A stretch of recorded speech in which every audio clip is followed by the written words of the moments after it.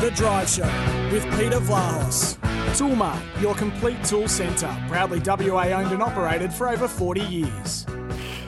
Nice text on the Temperate Bedshed text line from Dave of Auburn Grove. Good on you, Dave. I think it's the first time we've connected here on the Drive program with Peter Vlahos. Wasn't it great to have a chat to Brownie? He said, absolutely magnificent to hear from Mal. He will go down as one of the greatest characters WA football has ever seen. Often his deeds as a coach and player are underestimated. Many of his former players went on to become absolute stars of the game. He is a ripper as a Bulldog supporter, and some of my fondest memories are of watching Mal Brown coach sides in the mighty Red V. Great to hear that his life is treating him well. Outstanding interview, Pete. Thanks for that, Dave. I appreciate it. Also, by the way, on Saturday, there'll be also a 20-year anniversary. Tony McHale's team that won the premiership for East Perth in 2002. So it's going to be a big day. All right, let's speak to the Chief Operating Officer of Venues West now. It is exciting times at all the Venues West outlets, particularly Optus Stadium and RAC Arena. Pete, a very good evening to you. Good evening, Pete. How are you travelling, mate? Oh, I'm very well. It's exciting. What a big weekend we've got here at Optus Stadium this weekend. Of course, Friday night, and this is where the SEN studios are, we've got West Coast and Essendon, and then the big one on Sunday. Yeah, look, back to what you said at the start, Pete, nearly every major sporting code in the world is going to be represented at Optus Stadium over the next month or so. It's an absolute delight. So, yeah, kicking off obviously with the Eagles versus Essendon and then Origin. People that haven't seen it, they're probably Australia's greatest sporting rivalry. And I must say I'm a New South Welshman originally, and I need the Blues to get back up there. And, mate, we're so close to selling out. There's only a handful of tickets left.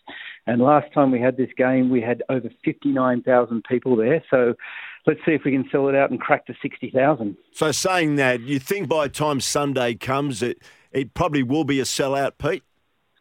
I think so. As I said, mate, there's a handful left. After Origin won, the ticket spiked and it nearly cleaned up what's left. But there's a few going back on there from some sponsors that didn't pick up their tickets and so forth. So not too late, but don't leave it much longer. Okay, and where can people access to see what's available?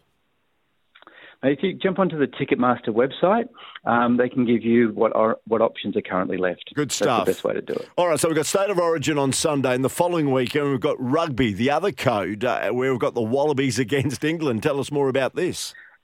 I was going to say, you talk about the other great rivalry, Australia versus England.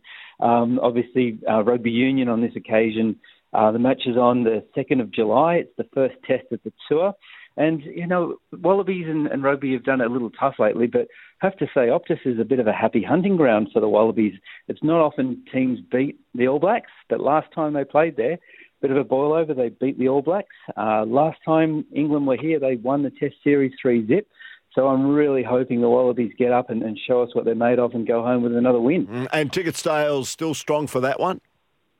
Yeah, still strong. Still tickets left, but definitely quite strong. I think, again, maybe not quite a full sellout, but we hope we get very close. Okay, we've got the Fremantle Dockers playing Port Adelaide on the Sunday of that weekend, or is it the Saturday, Pete?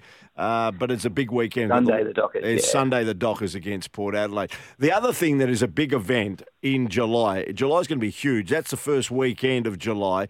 Towards the tail end of July, we've got the Icon Perth International Festival of Football. We know the Manchester United Aston Villa game, I believe, is a sellout, but there's still tickets for Leeds and Crystal Palace, correct? Yeah, look, they're both sold incredibly strongly. Man U, again, there might be some tickets coming back on as some tickets come back in, so keep an eye out for it. There's still a chance, and there's still tickets available for Leeds and Crystal Palace. But, I mean, how often is it that you get four awesome EPL teams? And one of the best things is the travelling clubs have committed to bringing their first full-strength team. So the top players will be there and they'll be on the pitch, which is awesome. I'll tell you what I'm really excited about, Pete, is a couple of weeks ago it was put out there by the Super Netball League that the grand final, regardless of the combatants, would be at RAC Arena, and it's great. It must have given the West Coast Fever a real spur because they won the major semi-final, and they'll be there contesting the grand final, a chance to win their very first premiership on the 3rd of July. This will be a full house. Absolutely. We've had so many requests for tickets, and obviously there's going to be a final release when the opposition team is known. Fortunately, we won the semi in West Stadium, which is amazing.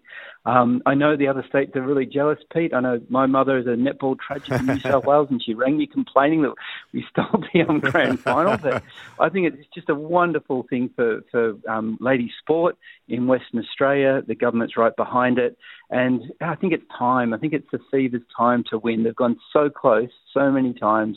They've had some challenges. They've overcome them. And I reckon this is the year, mate. So that grand final is going to be an absolute bottler. So, Pete, I know the configurations change depending on the event, but what will be roughly the total number that may be able to be crammed in to RAC Arena for that grand final? Mate, we're saying that we're going to be probably just creeping over 14,000. Gee, that's a great crowd.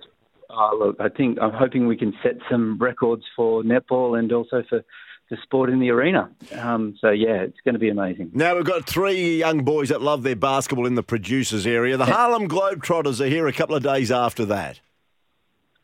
Yeah, on Tuesday, the 5th of July, world-famous Harlem Globetrotters. It's a long-awaited return to Perth tour. And have you ever seen these guys, Pete? I saw them many moons ago. Look, it's one of the most fun events you can ever have, and it's not just fun. What these guys can do is unbelievable. The talent that comes out of these people will leave your jaw on the ground. So, and it's again selling really well. Handful of tickets left, and it really rounds out an unbelievable month of international world-class events in Perth, Pete. Well done, Pete. Thanks for giving us a snapshot. We'll talk again in about 4 weeks' time, mate, on a Wednesday. Thanks for your time this evening.